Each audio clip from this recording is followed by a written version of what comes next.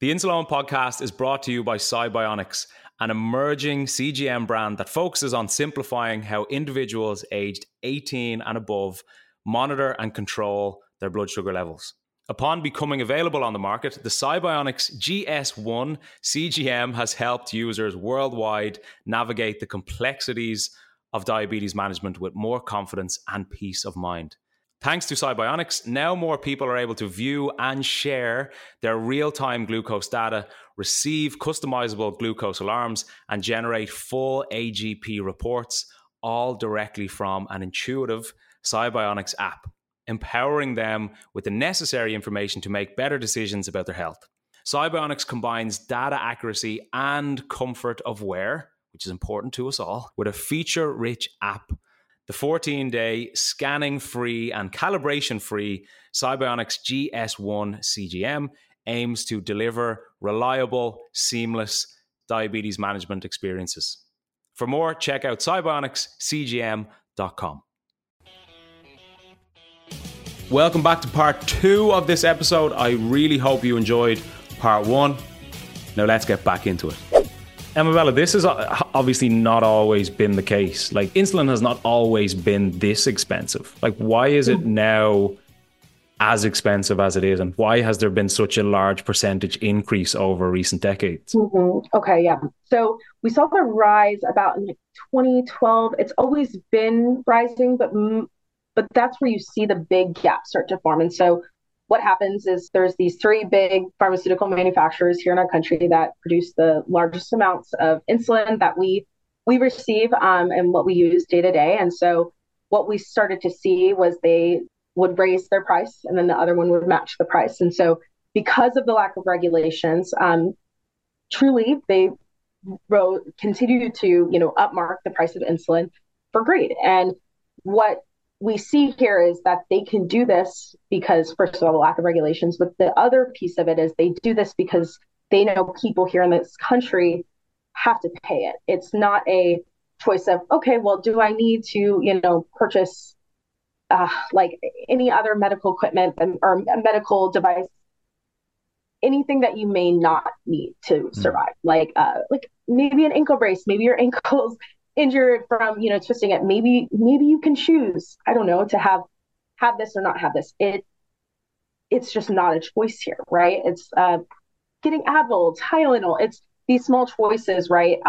These manufacturers can choose to raise this because they know that we need this to survive. And so fortunately enough, we've seen a lot more press garner around it. We've seen, states take a lot of legislative action, and that's been quicker. So we've been able to cap a lot of insulin prices for those that are insured.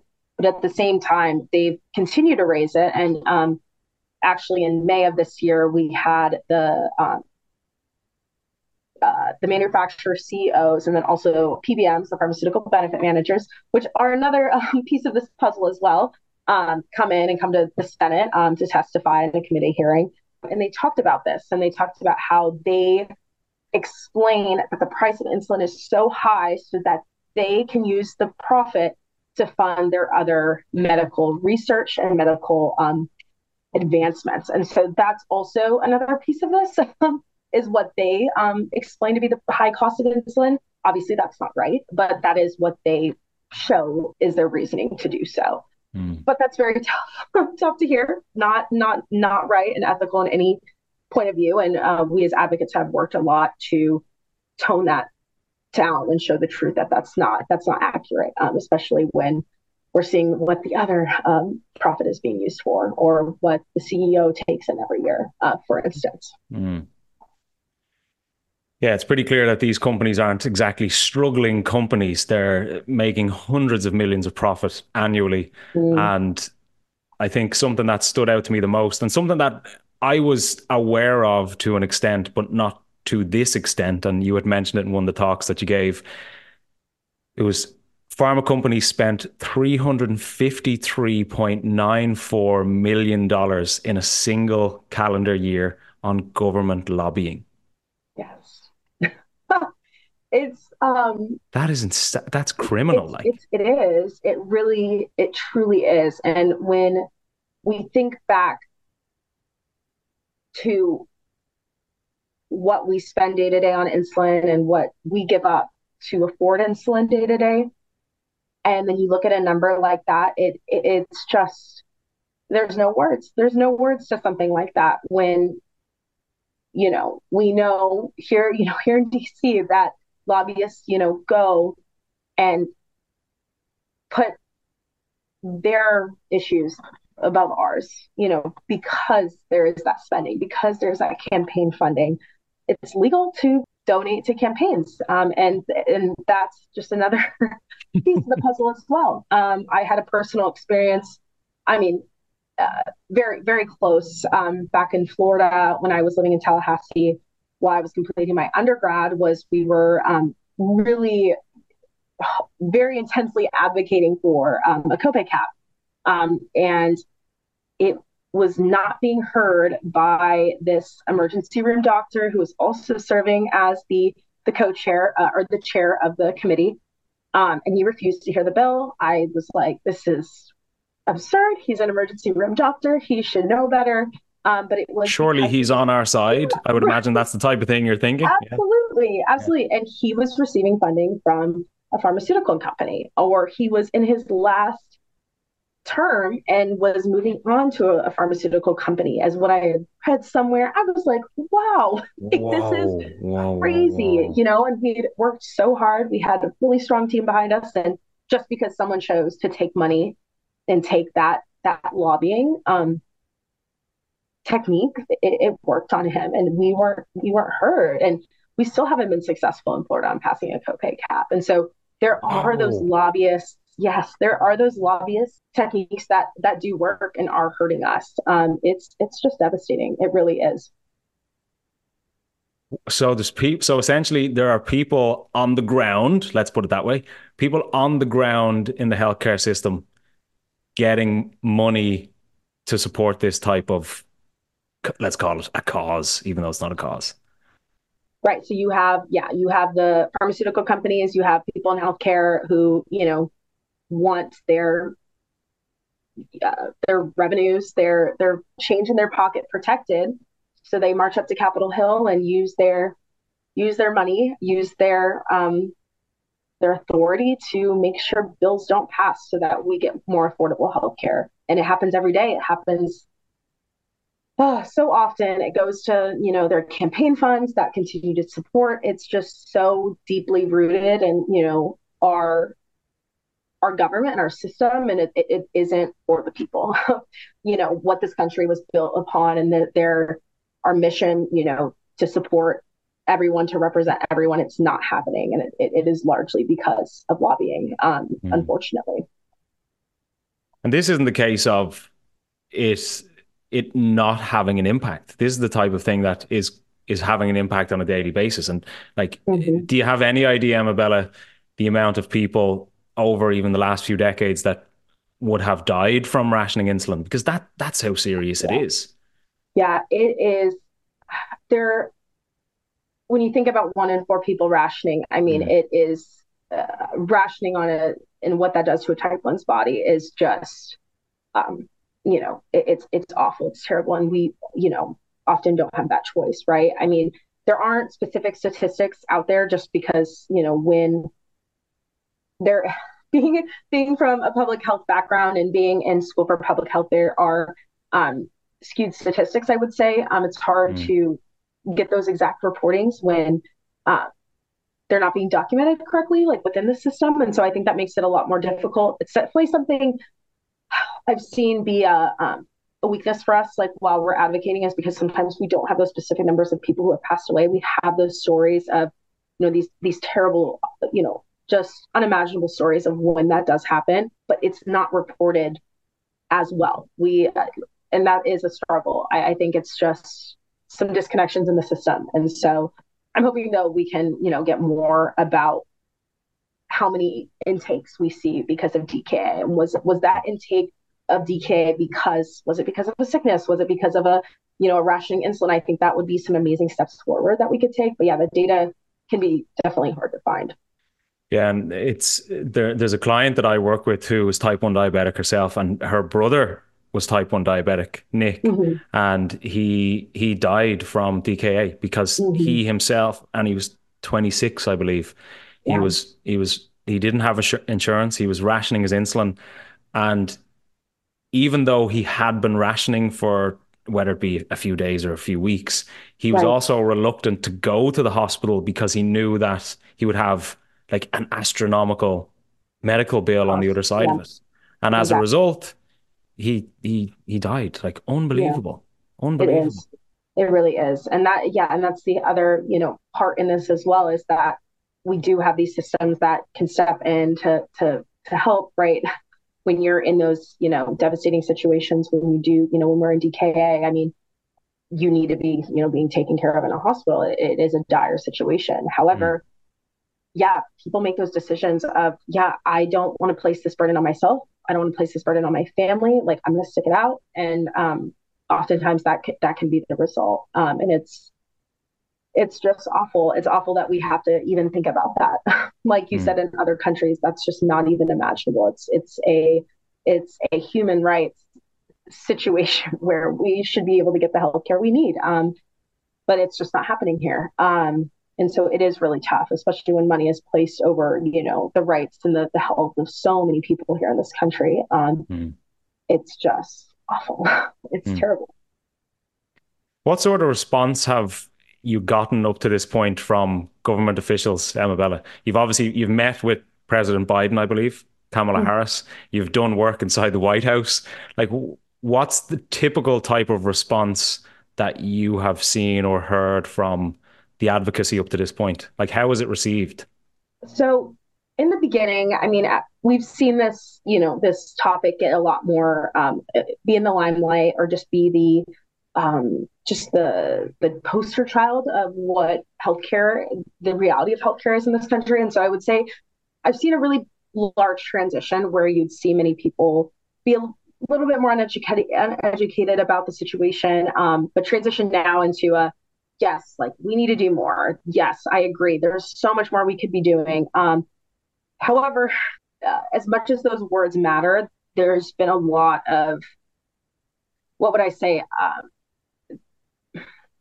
the transition from agreeing with the subject matter to actually like taking action. Mm, There sometimes is a gap, right? Which can be frustrating, right? When you speak to people and they acknowledge the issue, or they work really hard to get there, and then there's a lot of situations and different reactions I would see. I guess it just depends on who we're talking about. But I think, yeah, just I mean, there was a congressperson I spoke to within this last year who agreed that they were going to do everything they could and then voted against. So it's what? tough. It's really tough. You think Name you're, them. Name yeah. them. Well, I it's tough because Name I'm them. trying to maintain this. It's a I very know. I know. delicate I know. balance I'm trying to hold. Right, is that Mm, there's this also, which I will name as well. There is a huge political divide as in parties, and I've seen that be a huge issue.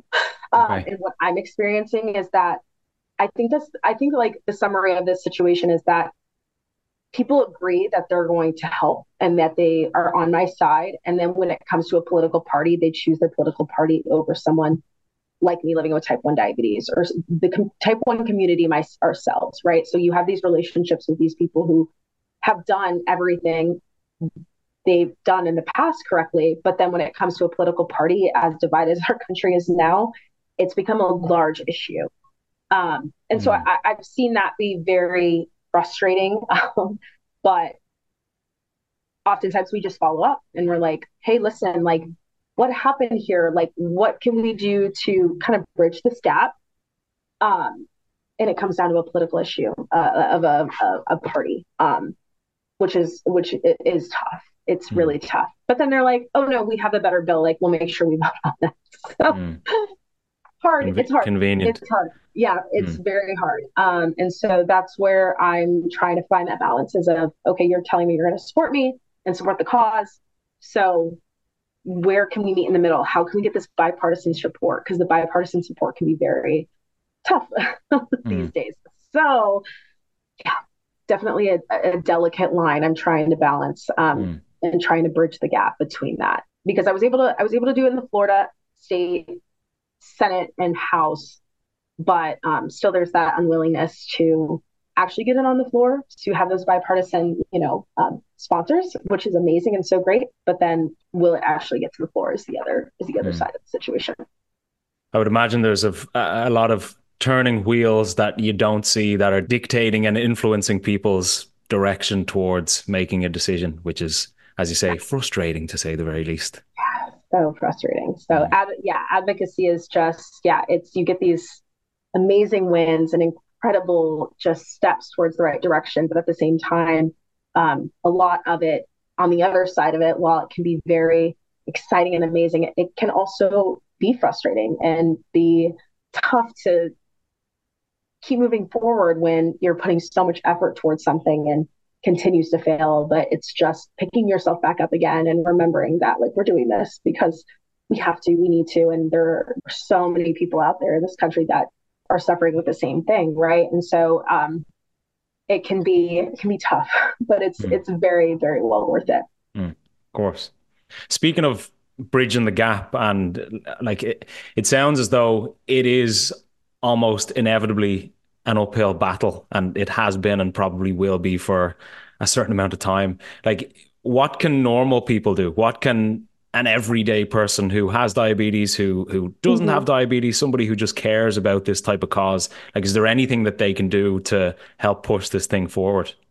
Yeah, absolutely. I think it's really important that just to get educated, right? I mean, even just listening to this podcast and just getting a grasp of, what is happening, people living with type 1 diabetes or people who are just, interested in type 1 diabetes or this overall, prescription drug crisis and issue we have going on in this country. I think obviously that is just the first step forward. I really see power and impact by just educating yourself and then also stepping forward and educating others, whether it's interpersonal conversation, whether you're sitting in your professor's, classroom and you're having a conversation about what's next for, prescription drug prices in this country. I think that's where a lot of that good dialect happens and where you can educate others. I think that's extremely important. Another piece of that is also just getting plugged into local organizations. T1 International, who I work very closely with, does a lot of advocacy within states. And so whatever state you're from, if you're from the US and also globally, T1 International has a lot of global chapters as well. You can get involved by reaching out to them via email, following them on Instagram, any of the other social medias, and they would be more happy and willing to, get you plugged in. You definitely don't have to take on any leadership roles, but just being, there for the cause and showing your support is very important. And if you don't live with type 1 diabetes as well, just showing, people that have type 1 diabetes, that you care, support, and love them as well. As we were talking about earlier, living with type 1 diabetes is very tough. And, it's great to know that you have a supportive community around you, which I think is really important. As far as other political advocacy, writing to your representatives, your congresspeople, your senators is vital. I think just showing that you as a constituent care about this cause can be very important. And as if you want to go further, I definitely think getting involved in organizations can be extremely beneficial. Working with a team, working with others that are passionate about the cause can really help you get plugged in to next steps as far as that. And always, extending the, reaching out to me. I am very excited for people who want to join, the advocacy world, whether it's diabetes, whether it's any other topic that you're passionate about. I think it's really important that we as advocates stick together because we're the driving force that really cares about, at the end of the day, what the people want, right? What do we deserve as constituents, as people living in the US, people living here? We deserve our voices to be heard. And so I think that is very important. I am always open to having a conversation and giving any advice I can. Yeah. I know you're short on time here, Emmabella, so I've just one more question for you. We are coming to the end of 2023 into a new calendar year. Where's your main focus going? You're obviously somebody who's massively passionate and ambitious with whatever it is that you're doing, particularly around diabetes advocacy and insulin access. Like, what's your focus for 2024? What are you driving towards? That's a great question. I think I've seen a lot of my advocacy now, being and living here in DC, extend out to other areas. Earlier this year, I was working on some policy. And so I think that's a whole other aspect of, yeah, I mean, as you asked earlier, why insulin prices are the way they are, a multitude of reasons, right? Patents is another really important piece of that, right? So, and then I also worked on some USPTO with that as well, but also the Inflation Reduction Act. That's really exciting in negotiating drug prices.